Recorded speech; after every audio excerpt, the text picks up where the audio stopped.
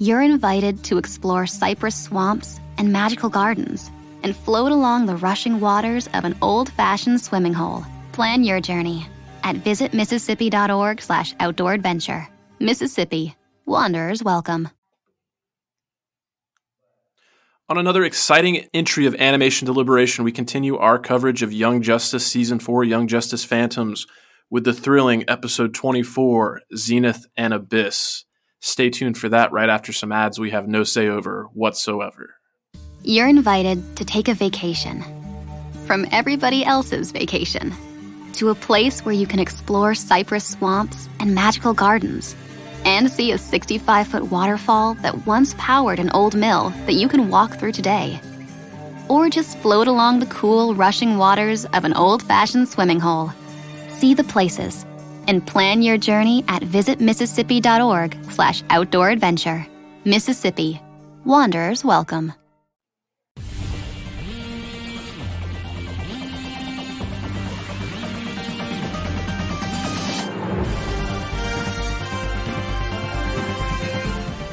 A 1, 2, 3, it's time for Animation Deliberation. A conversation and a celebration of our favorite action animated series. Yeah! Welcome back to Animation Deliberation, the podcast that takes action animation and cartoons seriously, but not too seriously. My name is J. Scotty St. Clair, and I am joined by my own T with a capital T, Zuhair Ali and Andrew Rogers. What is up, fellas? T with a capital T? Yeah, that's what they refer to as the team in the show. The team with a capital T. They never say that out loud, but whenever you see it like in copy, it's a capital T. Oh, like Titan's Tower. Yeah, I didn't make that reference, but there it is. Hello! Good to see you guys. Andrew, how you doing? I'm doing all right. Finally got out of the traffic jam outside of the new Hall of Justice, so I could be here on time this week. Cool. Definitely good to have you back. I'm excited to talk about this episode. We do have some feedback from the previous episode that we're going to talk about in just a moment, but I'll just say up top, like, I think this, in a company with the episode that we discussed in the Atlantean arc that Kari Payton wrote, is up there as one of my favorite episodes of this season and possibly of Young Justice. Oh, for sure. This episode felt very reminiscent of the first season, which is arguably my favorite season aside from this one. Just the way the whole team came together, it was really, really well done this week, and this little arc in general. I don't even know if we want to call it an arc anymore because it's just everything coming to a head finally. Yeah. Zuhair, you want to give a little teaser for your thoughts before we talk about Fabian's feedback from episode 23? Things are going down, and they're getting pretty wild. Indeed. Kind of like West Virginia. Things are going down, and things are getting wild. I'm sorry if you don't get that reference, but I know from my visits to West Virginia that their tagline is "It's wild and wonderful." They're known for other things. It's a cool state. As long as it's not my Virginia, they can keep all that wild over there. Well, that Virginia's for lovers. Yeah, exactly. We're on the same page there. Okay. Lovers of Young Justice. There we go. So let us discuss this feedback that we got from Fabian. All right. So Fabian says, Viada the Light in Markovia has the power to influence people to give into those worst impulses, or just influence them in a way he wants. They explain that in the finale of Season 3. Also, I believe the character you couldn't remember was Metamorpho. He was on that mission with Batman and Katana on Santa Prisca Island in Season 3. Also, liked your point about some of the lesser MCU films moving the story along. I've always said that MCU is like a comic book series. Not every issue is amazing. Some are subpar, but move the story along, and I think the same can be said about Young Justice.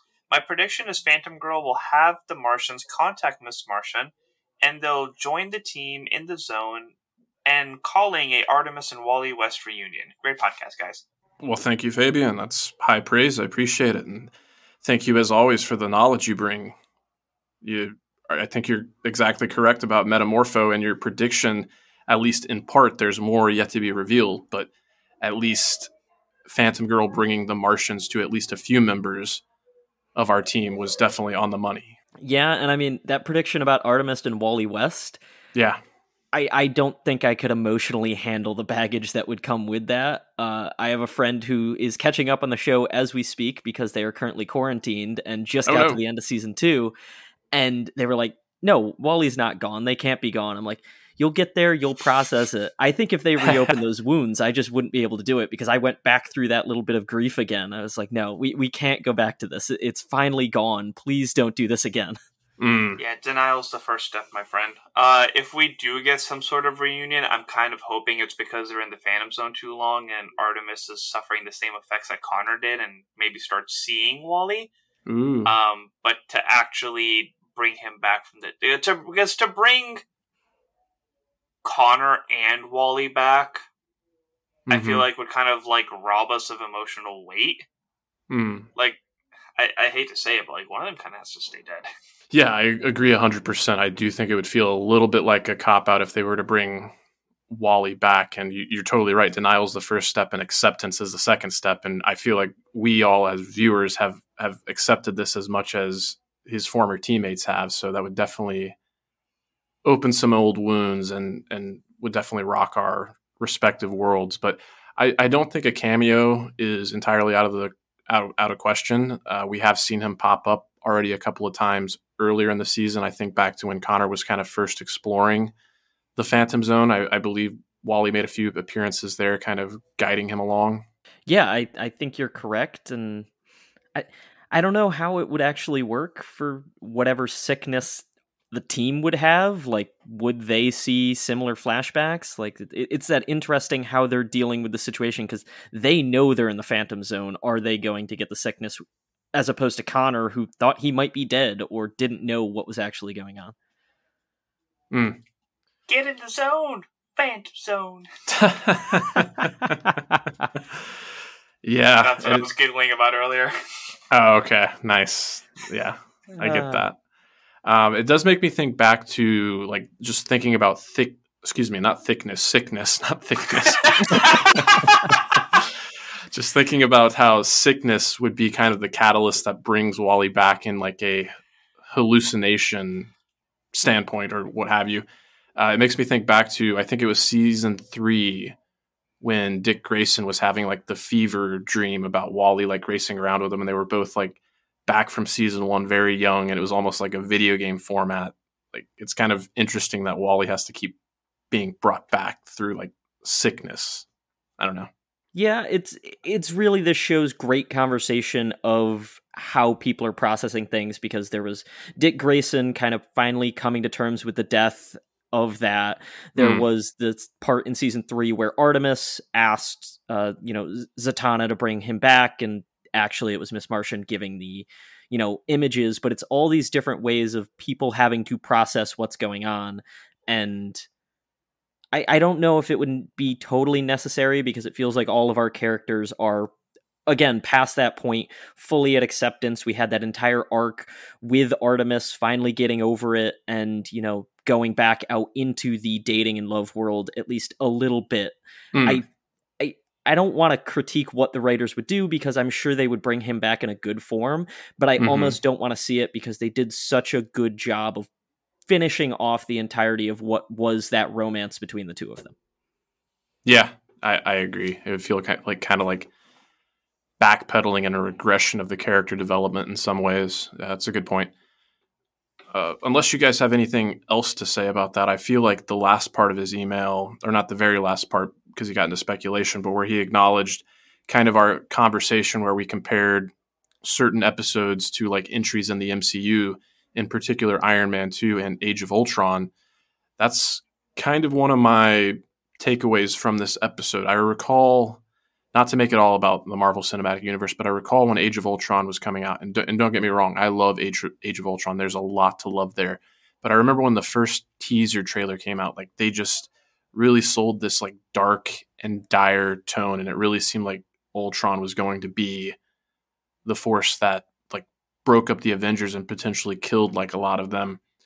And like that's what I think made this episode work so well, was the really dark tone and like the dire heightened stakes, just kind of seeing the villain win in the end. We left off on a cliffhanger, and that can be frustrating sometimes, but I really liked the way this episode left off with like Lord Zod and Zod kind of being in a reunited moment of victory there. But even like the opening scene just like really like made you have a super distaste for Lord Zod, the way he was interacting with Tomar 2 on Oa, and like Tomar 2 just came across as incredibly like young and naive, not realizing he was talking to his father's murderer, and there was just so much like malice behind Lord Zod's smile. Was that Tomar 2 or Tomar Ray? Because, and this could be me completely missing the timelines, I thought it was like before everything had happened. Well, he said that he believed he knew his father, so, and I believe he introduced himself as Tomar 2, and he said, like, I knew your father. He was, a great lantern with a lot of willpower and a great showcasing of his power. I hope that you follow in his footsteps, and that's where he kind of had that evil smile. So I am fairly certain that Tomar 2 was Tomar Ray's son. You are correct, because I was on the same thought process as Andrew, where I was like, did he go back in time to get this information? And he's talking to the younger person, the guy he just killed, but no, based off of credits, it is Green Lantern Tomar 2. So this was before he went back in time to try and free his parents, so he probably took the Kaiser Thrall from the future back with him, is kind of where we're getting. I don't know, because I did specifically read the date card, and I hated there was no year. It just gave us a month and a time. Yeah. So I was like, so this he doesn't hasn't help gone me. back in time again yet. Like, he's still, like, on our timeline. Okay. I can work with that. I think it's just one of those things, like, unless you know that he has a son, it's kind of confusing because they look exactly the same. They do look very similar. I think it was the vocal performance that really sold the fact that it was a younger character. But the whole... D. Bradley Baker. Okay, cool. Then I think they're actually voiced by the same guy, yes, if I'm not mistaken. So that just shows his versatility right there. But the whole debate and like both of you thinking that it possibly could be time travel just kind of reminds me of how we were kind of talking about the bioship being hooked up to the cosmic treadmill and what its capabilities were. Could it actually time travel? And I think it's been proven at this point that, Andrew, I think you specifically were right when you said time travel might be out of the question, but it certainly allows them to kind of travel between these various dimensions and great lengths of distance in a short amount of time. Because it seems like he's trapped in the present, or our present, his past. Yeah, I'm guessing that was part of the whole time sphere breakage that happened on New Genesis in the last couple of episodes that we had there, was kind of him getting stranded. But yeah, you talk about all of these things at their disposal, and I think this episode did a really good job of eliminating any speculation we could have of how they get out of this, basically proving every threat wrong, saying, all right, Zatanna's magic doesn't work. Cross that box off as a way to get out of this. Right. They're on a planet with a red sun. Superman can't help. Cross that box off. All right, well, we know Dick Grayson's always prepared. He's probably got kryptonite, right? Nope, cross that off because they took it away from him in the Phantom Zone. They just did such a good job of writing out these threats that I would have assumed were the way out had we not gotten those moments. So it was just a perfect way to make us wonder how this goes. As you talked about the threats in the cliffhanger, they are real threats because all of our possible tools are pretty much gone. So I'm going to backtrack a little bit because that kind of rides what I wanted to say off of Fabian's email. We were talking about the MCU connections. First off, I love validation, so thank you for seeing my point on that.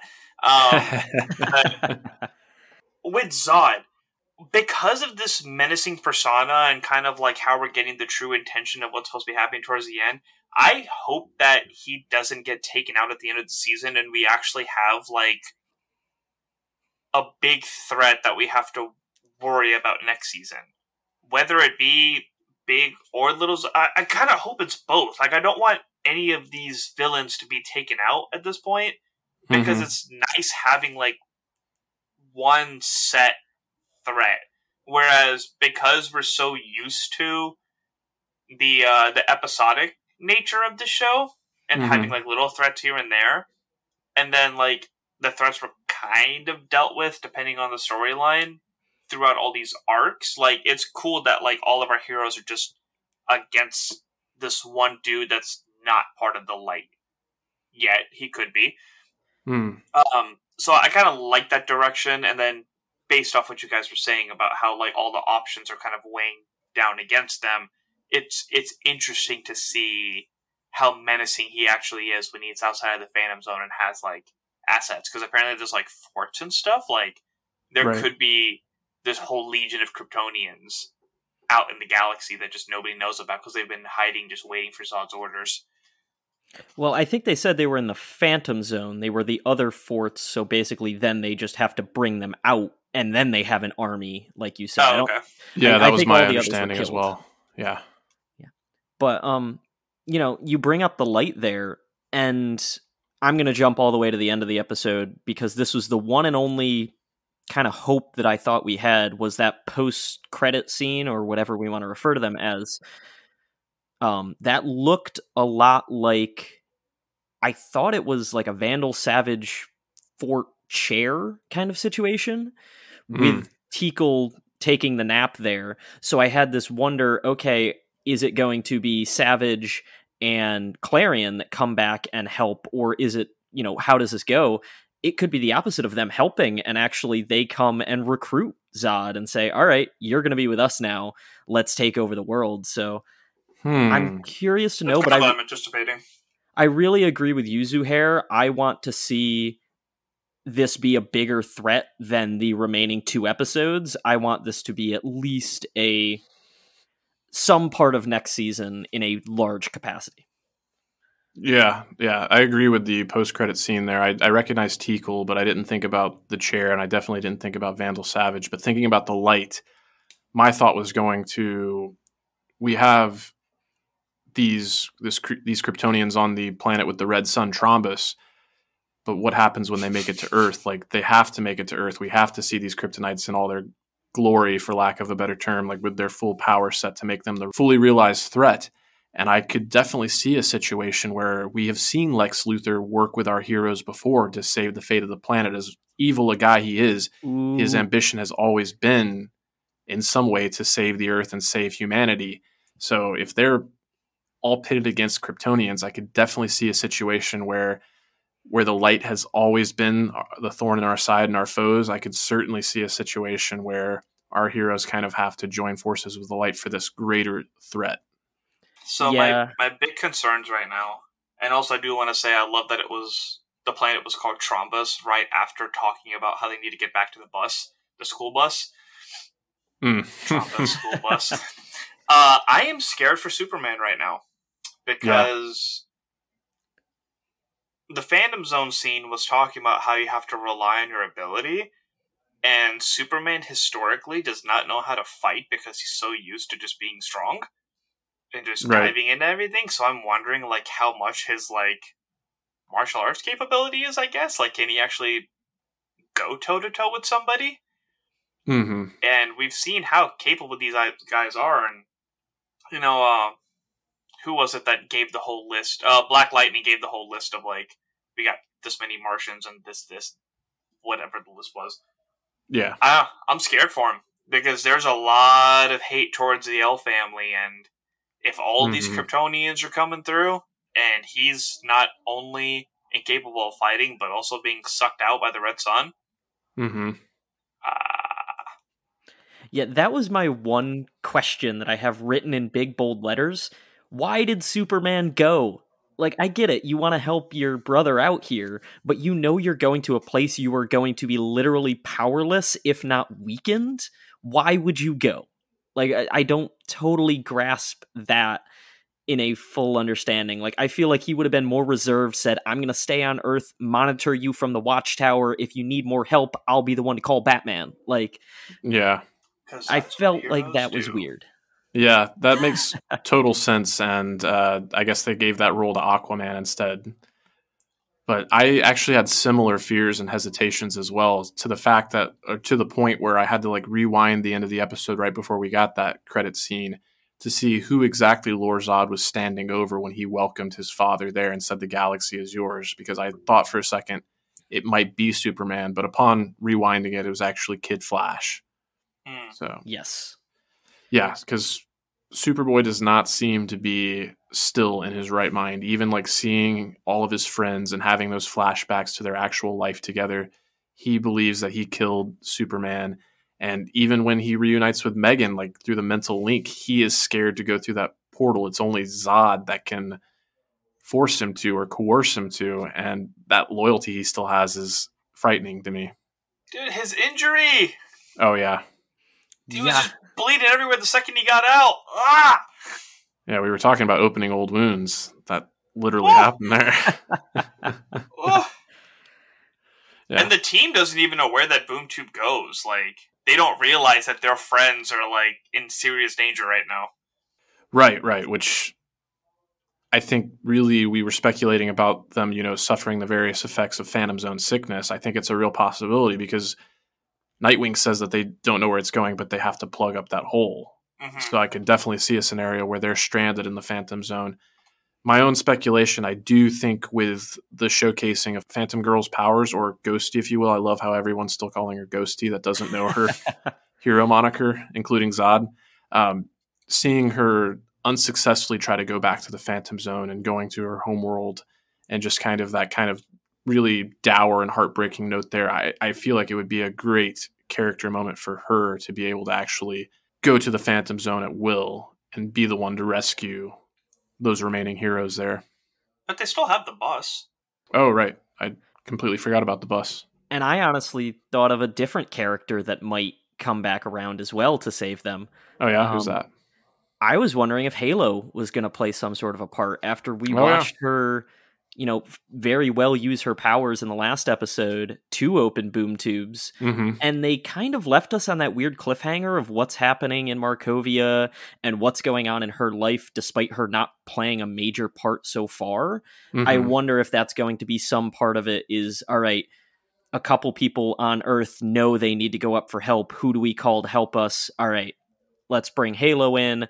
Let's and I apologize, I think I said her a few times. Let's let them use their powers, get us to Trombus or the Phantom Zone, and really, swing back, help the team out that they were such a great part of before. And maybe this is how we get Brionne's redemption, is Brionne and the Infinity Squad help get them out. I don't know, it felt disjointed, but now that we have seen that they can open boom tubes, I wonder if that's going to be a part of it. Yeah, that's great speculation. It's funny, that just shows how much is going on this season and how we've gone back and forth between all these various stories. We spent all that time with Halo last week and got to see them use their boom tube powers. But I'm also thinking of the character of Danny Chase. Like, we got a lot of revelations with the Kaiser Thrall and who that 11-year-old human mind actually was. And I don't know what his fate was at the end of this episode. Like, when Ma'alfalak basically whisked him away in like a green mental shattering or whatever you want to call it. I did not feel very good for his fate. I hope he's not completely gone, but I mean, the Kaiser Thrall is still there and capable of power. So even if he's not in control, I think his mind is still intact in some regard, but it would be great to see Halo take him under their wing, because she's gone kind of through a similar trajectory, being the subject of like new god technology and resurrected in a way. I will say there was that line that he said that it wasn't vaporized, but it was something similar to like, okay, you're gone now. That makes me really nervous. He said fractalize afterwards, but that's when the Kaiser Thrall shot out all the beams to like basically knock out our various heroes. So I didn't know if that was a command. My understanding was that was a command. And also that, like, I think Danny Chase was kind of like in the driver's seat of the Kaiser Thrall. And because the way that he responded to Ma'alfalak coming in, he's like, oh crap, like he's going to kick me out of the seat again. Like I'm losing control. So I feel like he just kind of put him back in like solitary. Yeah, because that's a question. Sense. Who was controlling the Kaiser Thrall before? I know someone was giving the Kaiser Thrall orders when they were, raiding the compound of, I want to say Memento now, but that's not who it was. Metron? Metron, thank you. When they were raiding that, I know someone was giving orders. Was that Ma'alfalak? And then that would make some sense that he was coming in, taking control, and then kicking him out. As I recall, that episode where they were basically doing the heist in Metron's lair, I want to say it felt like Lord Zod was the one giving the commands, but it very well could have been because Ma'alfalek had subdued Danny Chase at that point in time. I'd totally buy that, but it's just unclear at this point in time. But they had just recruited Ma'alfalek at that point too, because Ma'alfalek that's fair. entered the little hex orb for the first time. Yeah, Zod, Kaiser Thrall, and that the other forager were all in there. But I do want to say that I think in that moment it was the father box. They were probably using that to control him. What? Andrew's reaction when you were like, "Oh!" You just clipped real loud, and everyone at home, you couldn't see me. My eyes got real big there. I jumped out of my seat a little bit. Yeah, how's my gain now? Do I sound okay? You're peeking. We're peeking the mic there. What I was saying. Oh, that's what I was saying. I believe in that moment, it was just Lorzad and the bigger forager that I cannot remember the name of. And then Mantis. Mm-hmm. And at that point, Darkseid said, "All right, you are going to follow his orders.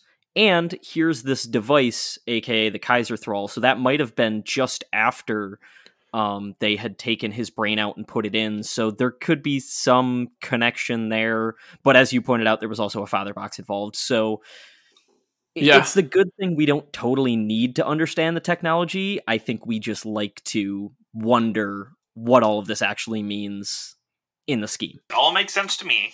Yeah, I agree. Those are all fair points. I guess it was just like the level of recognition Danny had from Ma'alfalek. They had clearly interacted before.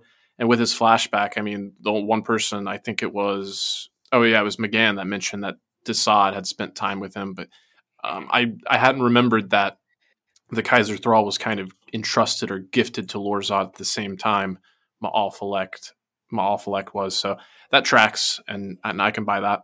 Talking about like the box technology and all that, I liked Orion's incorporation in this, and how he's like so willing to help out, like just due to their alliance and all that.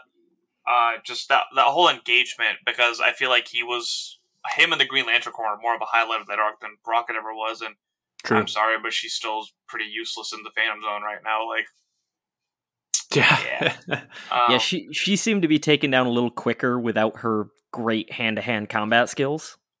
She couldn't use her spears either, so it's like, she stayed at home there, dude, because apparently you got an admirer that misses you. That was such a cute scene. I loved it. Loved that moment. Yeah, it was a fantastic moment, and I do agree with you. It seemed like Rocket was definitely the weakest when it came to hand-to-hand combat. Like, she might be a little overly reliant on her powers, which could speak to the brief amount of time that she spent with the team as opposed to the Justice League. Boy, did I get defensive when one of the guys covered Zatanna's mouth. I was like, "Get your hands off!" The way he grabbed her, I was really scared for a second that he was going to go for like a neck snap. The way he grabbed her, for whatever reason. I know the show's not that dark. That made me mad. I was like, back up. There is the interesting question of whether or not they actually could have killed one another in the Phantom Zone. I was wondering that. I was like, what are the stakes here? We've seen has been that the Leviathan could do damage. We never actually saw any of the others do any sort of damage to one another. So that could be, because I also had that moment of like, why didn't they tie up the team when Dick Grayson reached into his utility belt to pull out the kryptonite? Because they don't have rope. They don't have anything. So I think the stakes probably weren't that high, but it was still a big moment. Speaking of those injuries, there are two like really fine details that happened in the Watchtower that I thought were incredible. And the first one was at the end of the last episode when Ghosty's hand was coming out of the lava and you could see it all burnt up. It never zoomed in, but they had the ring in enough detail that you could see it, like it stood out a little bit. Definitely. And that was such an important detail because that was the hand that was bandaged up for Superman to be able to see. Yeah. And I remember thinking, like, wow, that ring is really prominent. Her screaming right now. And I was like, oh, there was actually a purpose for that. Right, yeah. Very impressive. Definitely. Animators with a purpose. Yeah. Yeah. Did you have another point? I think you said you made you think of a couple points. when the Martian, I actually rewinded just to confirm this. When I the think I know where you're Martian going with Prince it. came through the boom tube, it was just Superman and McGann that bowed. The rest of them bowed in the introduction, but Aquaman did not because he is a king, and a king does not bow to a prince. He is a king okay. regent, sir. He is He not a gave king a little anymore. head nod, but he didn't do the full bow that the rest of them did out of respect. And I was like, all right, flex. Yeah. I will say I did have a question in that moment, and I don't want to go fully into speculation mode because I don't know if there's an answer. How did they boom tube there? Because the whole Mars arc was trying to build a boom tube between Mars and Earth. And that got completely blown up. They said it was going to be a long time until they could ever get that project back up and running. Are we just assuming that they did somehow get it back despite their chief scientist coming back to Earth with McGann? Also, where has she been? Felt like that was going to be a big deal, but her sister just completely disappeared. Right. I was just like, wait, since when can they get from Mars to Earth? That was a huge plot point that they had to take the Javelin to get up there as opposed to just boom tubing there and vice versa. It was just a weird thing that they didn't address, and I found it kind of odd. Yeah, that's actually an excellent point. I think you're referring to Zeta tubes rather than boom tubes per se, because it gave the announcement. And the thing that stuck out to me there was, it made sense for the prince to be recognized, but the fact that Phantom Girl was recognized and given a designation kind of threw me for a bit of a loop there. Did it just come up with that on the fly? I don't know. But I did want to circle back to a couple of things. Zuhair, when you brought up that point about Superman, I didn't really see it as a bow. I saw it as more of the Martian salute, which I thought was just a great, a great subtle nod to the fact that he had interacted with these Martians before, and maybe that's why he's so invested, having been, one of the more prominent cosmic heroes, I guess, especially now that we know that Icon is dead. It seemed like Icon was kind of filling that role. I don't know where Martian Manhunter is right now. It seems like he should probably be around for some of this stuff, but I'm sure he's off doing something. There's just a lot going on important. Earth. Yeah, no doubt. But when you brought up the whole importance of the ring, it was one of my favorite parts of the episode, and how it really stood out to me how well this episode was done.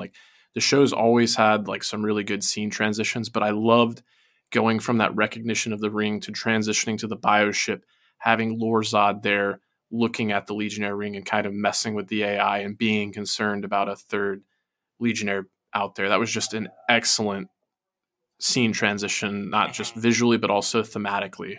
Yeah. Very well done. So I got a little bit of fun, quick research here. Because the minute you said that they were assigned designations, I was like, that is curious. How did they get them? So they were both assigned A50 was Jax, the Prince, and A51 was Phantom Girl. Apparently, A designation is literally just guests.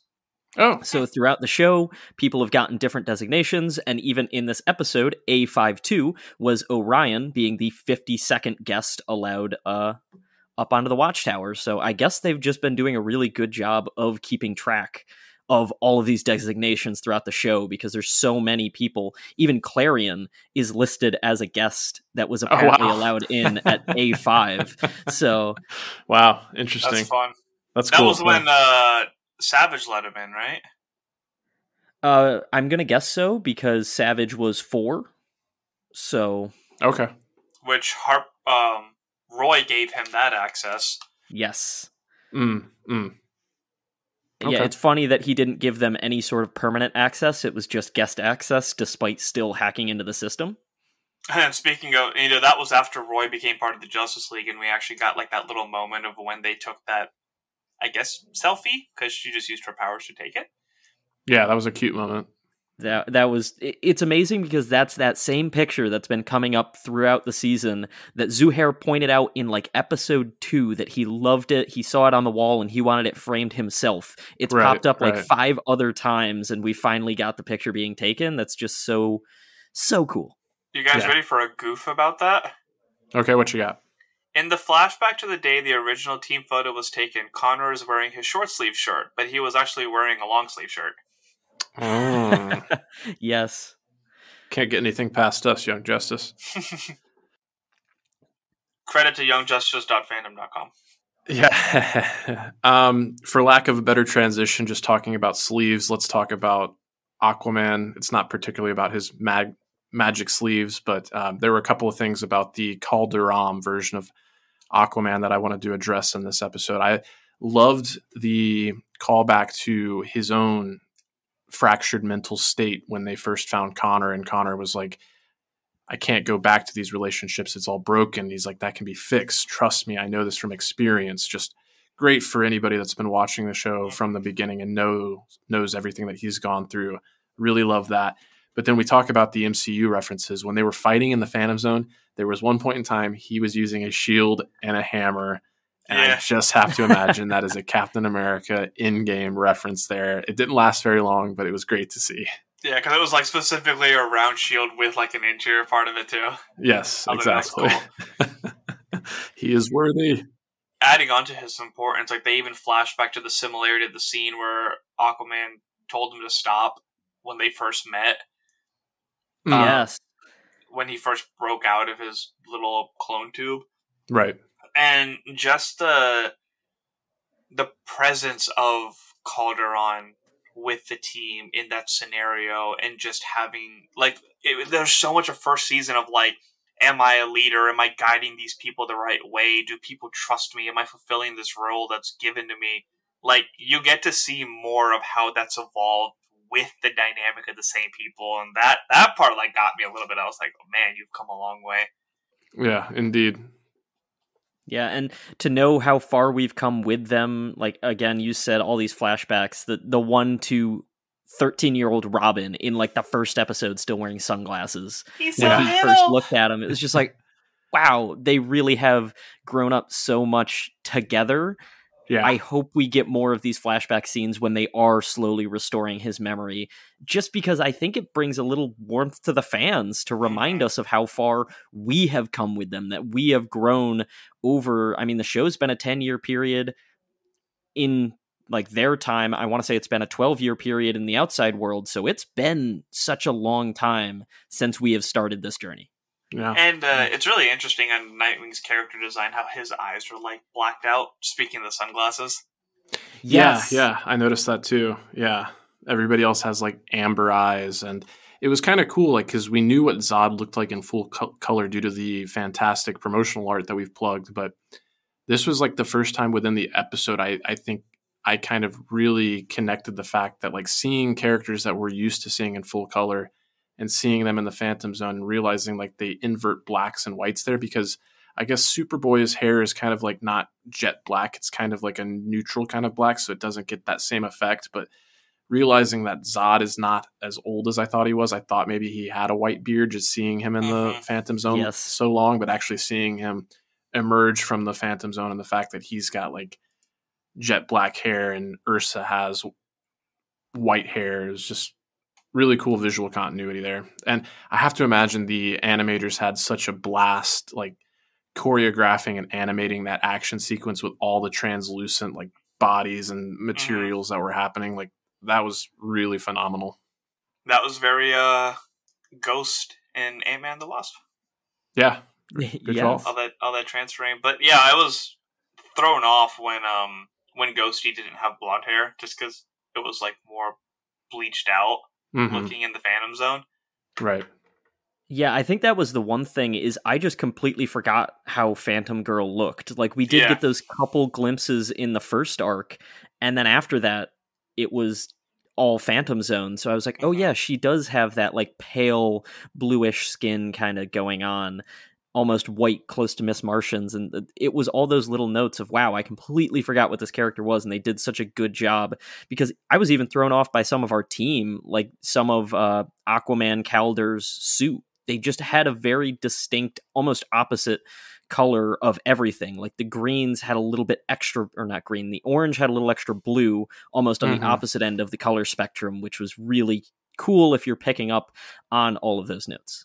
Yeah, it was almost like the spectrum had been like inverted. Yeah, yeah. But they still got like playful with it. Yeah.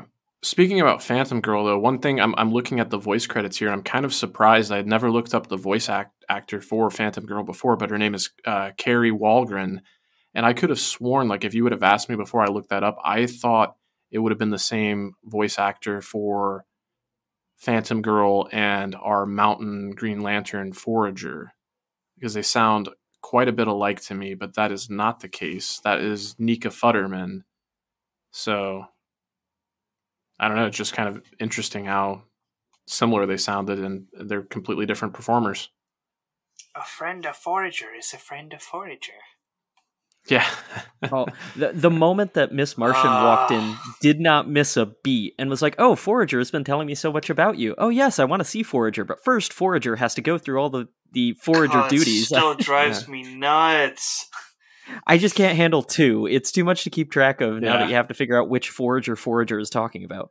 Or when Forager introduced the Kaiser Thrall, and this is the Kaiser Thrall. It is called Kaiser Thrall. It's like, please speed this along. Well, speaking of the Kaiser Thrall and its Green Lantern connections, I did want to go all the way back to the beginning of the episode. We talked a little bit about that opening scene, but one of the other things that I really liked about the episode and just really ratcheted the tension and like made me feel so desperate is when Kilowog was in the background. It was like, this Lorzod, this Daxamite looks suspicious, but it was like one by one. He was, as Tomar 2 was checking off everything. It was like, oh, okay, no criminal record. You're a Daxamite. You're not in the system. And then Kilowog just kind of turns away. And it's, I really want Kilowog to be able to get his revenge. I guess revenge isn't the right word, but vengeance. I am vengeance. Yeah. We haven't seen Mr. Vengeance show up at all yet. No, not all season, huh? And I will say, we talked about wanting to see these Kryptonians under a yellow sun. Mm-hmm. I want to get a full moment of what Batman vs. Superman could have been, where Batman is going full out on one of the House of Zod and just gets to actually show us the full Superman protocols of how he would take them down if he has to. That's my one wish, as well as what you talked about with Lex Luthor. Yeah, that would be badass. And buy Dick Grayson a new SUV. He's not Bruce Wayne after all. Yeah. I guess one of the last things I have to say about this episode is I really appreciate the title, Zenith and Abyss. Like, I find myself when I'm talking about a lot of content and whatnot, one of my kind of like go-to phrases is like highs and lows, and I feel like this is just a much better way of saying that, Zenith and Abyss, and I might like have to start incorporating that into my vocabulary a little bit more. Just the Zenith and Abyss of it all. Great title.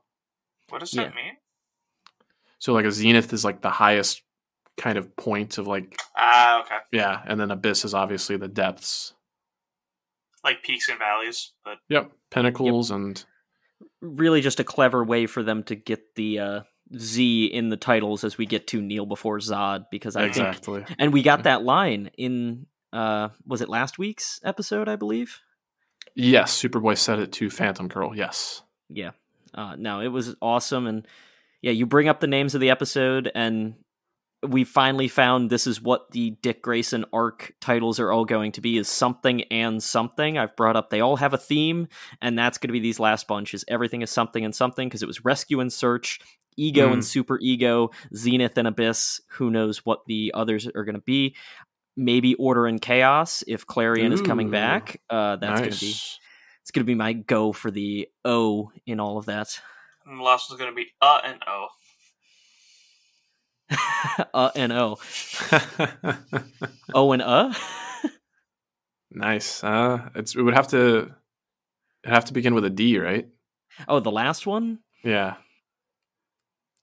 Darkseid and Zod. It could be almost anything at that point. I think we need to see where this goes before we fully speculate on the last episode. Because also, I don't know how we're wrapping up in only 2 episodes. Well, if you would have asked me like last week, I would have no answer for you. But like that's again one of my favorite things about this episode. It just really, moved the story forward with a lot of momentum in a great way. For sure. Okay. Anything else to say about the episode before we transition to some feedback? Looking good. Okay. All right. Apparently this the Young Justice Targets is coming out June 14th. Oh, yes. I know that was at some point. What's that? It is a 6-issue comic series that is canon with Young Justice. Ooh. It Tell me takes more. place, if I remember correctly, between last season and this season. Oh, sweet. Yeah. Okay, yeah, we'd mentioned that on the cast before. I just didn't recognize the title. Yes, I'm Justice on Targets. Young Justice's wiki on the top. It says Targets and has like a new tab next to it. So I was like, what is that? Oh, okay. Nice. Do you guys want the synopsis of the first issue? Yeah, give it to us real quickly. That sounds fun.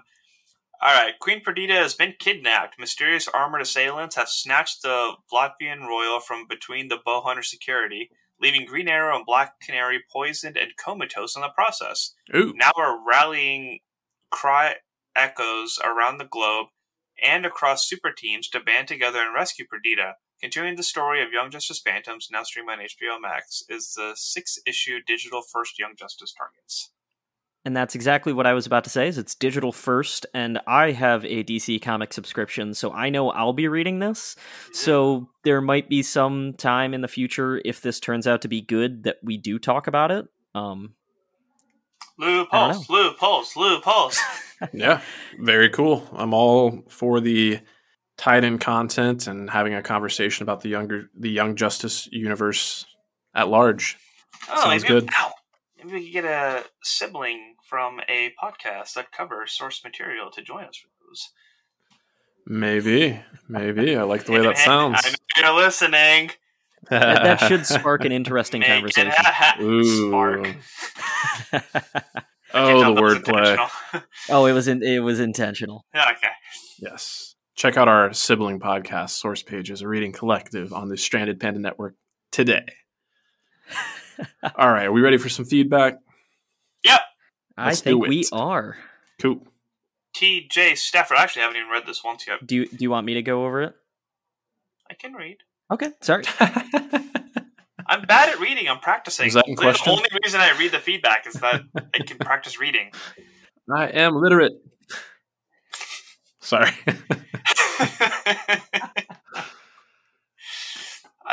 I'm going to keep the accent for another day. This is why I wanted the team to loop McGann in earlier. We don't say we wanted her to.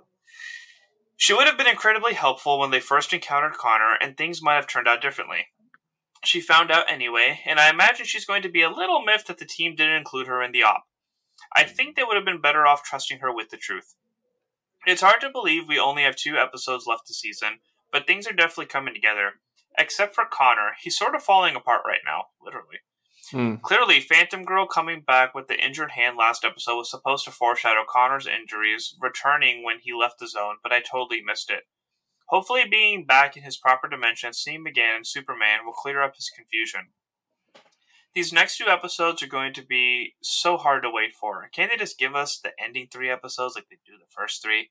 As usual, I'll be on bated breath to hear what you guys have to say. TJ Stafford. Thank you, TJ. Yeah, I think TJ brings up some excellent points. We made reference to that heartfelt moment where Orion brought up Rocket, and then McGann's immediate response was like, hey, I tried to reach out to Rocket. I also tried to reach out to Nightwing. I tried to reach out to Tigress and Aquaman and didn't get a response from any of them. So I think TJ's entirely right when she is going to feel a certain type of way. Like, sure, it'll probably be, their relationship will be rehabilitated really quickly and like trial by fire and having to come together to defeat these Kryptonians. But I imagine that there's going to be some kind of pointed conversation about keeping secrets once again and them choosing to compartmentalize information for what they see to be the greater good. Yeah, it's one thing for Superman to say, I gotta keep the secret. Like, it's kind of like there's a sense of urgency if he has to say that. But yeah, when it comes to Nightwing and Batman, it's like, really, we're doing this again? Yeah, and I do have to say that, like, I think one of the beautiful things about Young Justice in the MCU is that, like, they make the mistakes. They take those chances and they don't go well. And that's human nature and Martian nature and New Genesis nature and all the natures, like, choices and consequences, whether it be positive or negative, and the fact that we actually get to that there's no right option is always a great thing that these things tackle. Yeah, it's just estrial nature. Yeah. Yeah, and that's the one thing I was also going to give credit for is I kind of agreed with the team the first try that they made to see if he was alive or not when they said, how is she going to handle this? We don't want to give her the false hope because that does make some sense. But I also agreed with what they were thinking at first of she might be a little reluctant. We don't want to give her that hope. Instead, they wrote her to be very real. The minute she heard Connor might be alive, she was fully on board. She was fully like, even had that line that said, am I going to do anything to find that my fiance might still be alive? Yes, I will. Like, didn't miss a beat, jumped right in. As much as we want to think human nature is to resist and say, oh no, this person's probably dead. No, real people are going to hang on to any shred of hope you give them and chug right through to the end. And I thought it was a really good nuance of saying, all right, as much as we could have written her in the usual superhero way of, no, that person has to be dead, I saw it myself. They wrote it in the human way, despite her being a Martian, of people want to believe something that's going to make them happier. And that's exactly what she did. And I thought it was great because, again, it's a total dichotomy, and she's even making the mistake of believing it. She didn't resist at all when you probably should have a little bit of doubt. Yeah, very well said. And as I listen to you both kind of break that down, I got a little distracted just because I appreciate all the points you brought up, but like one of my takeaways, and I couldn't help but start thinking about this. It's kind of interesting that those two responses, McGann's response about, or would I do anything to save my fiance and bring Connor back? Do you even have to ask that question? And then Superman being the one that's keeping the secrets this time around, as opposed to Batman. Both of those responses were to Black Lightning. So depending on how this all shakes out, I think we are really setting up Black Lightning for another I told you so moment, which is just so fitting because he's come so far since we saw him last season. He was so broken, and now he is such a stellar leader for the Justice League. And we've seen it before, him mandating the mental health checks and just really showing up. It's great to see him again, and he's just an awesome character. I wonder when and if we're ever going to see his kids. I don't know. Yeah, like, he was a young Justice. Join the team with powers. Right. I just noticed TJ's subject for the email, and it's stop glamour time. Nice. That's great. I can appreciate that joke. Well done, TJ. Yeah, I wish they had said it with that inflection in the actual episode. Yeah. I'm looking at, so there's a part of the wiki that has Zatanna's spells, and the translations are just reading it backwards. And the fact that one of them is just cartwheel away from me just had me laughing, thinking about that scene where he just starts rolling backwards. I was like, oh my god. I didn't realize what she was actually saying. Oh, that's Those good. Boulders fall on my foes, fire, and then glamour hide the team. Okay, cool. Always nice to get those. I mean, I can catch some of them when I'm watching with subtitles. I always think, actually, I think even beyond the subtitles that I have turned on, they always like show what she's saying backwards and like the show's own like built-in closed captioning, right?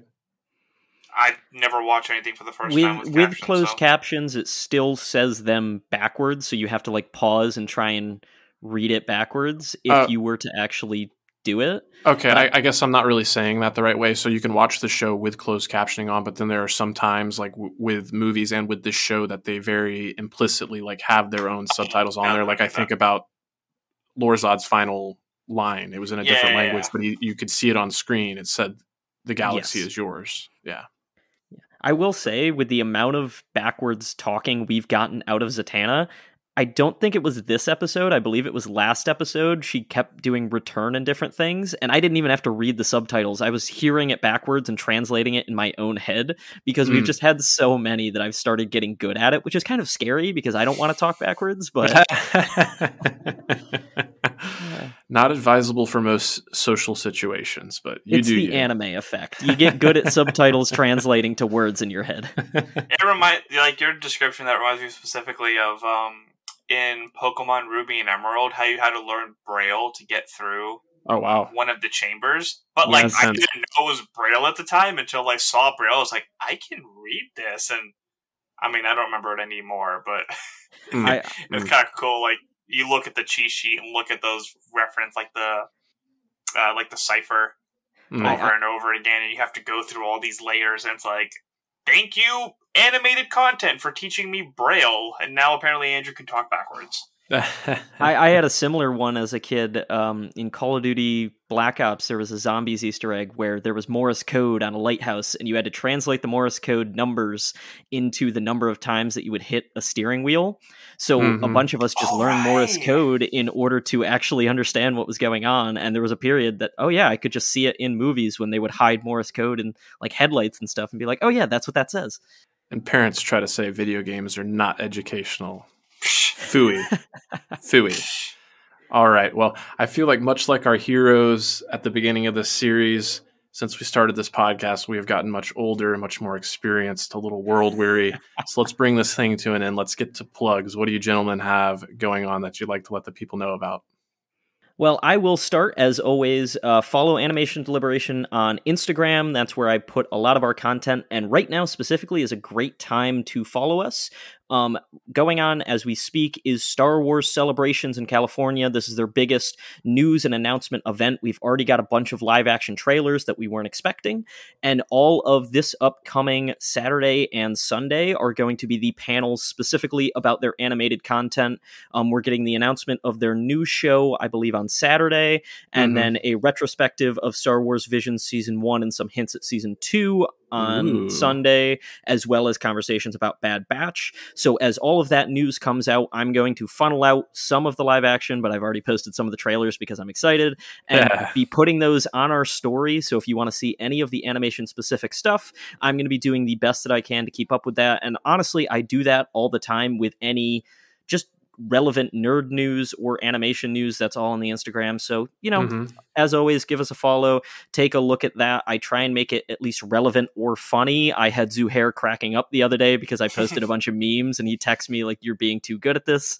So that's my one little plug of what's going on. And if we get enough Star Wars news, we have so much news and reviews that we want to do. We might talk about some of that because we also have Kenobi coming tomorrow, which is a lot of fun. Hello there.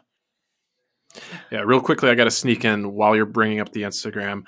I did want to acknowledge Andre Sparks. We've gotten both pieces of your feedback. We mentioned the Doctor Strange one that we're sitting on, but if you check out the Instagram now, Andrew had a great post speaking about the Chip and Dale movie, Chip and Dale Rescue Rangers, that's on Disney Plus now. I think the plan at this point in time is to do a combined review of that movie, because it's very much a combination of animation and live action, with our mini spoiler review for Doctor Strange, in which we can address both pieces of feedback there. So thank you, Andre Sparks, and yes, follow the Instagram, please. And Lou, on pulse. And on the note of our followers, just wanted to say we have some of you that interact, and it's always amazing. Kyron Ryal specifically, happy birthday to you. You tagged us in a post earlier this week about that. And, we love your Dr. Fate sweatshirt. Don't think you were going to get that Easter egg by us. Ooh. Zuhair, what you got? Just for me, if you guys haven't started watching it yet, Spy X Family, available on Hulu, is hilarious. It is a great show. The action is great. The storytelling is great. It's just, I don't know when or if we're going to cover it, but I'm just going to keep putting it out there because now memes come out as soon as the episode do for like every single episode, and it is just comedy gold. I love every second of it. And if you guys need new content to watch, that is the show to watch. I keep seeing it on my Hulu, and I know you've mentioned it a couple of times. What is like the status of the show? Is it in its first season? Like, how many episodes is it going? Is it sub? Is it dub? What's the deal? 6 episodes out right now. It's sub. The premise is basically that there is a spy who is a master of disguise and very good at working alone, but his next mission involves him having a wife and kid. Okay. And there's twists to the wife and kid that make it a lot more interesting. Okay, very cool.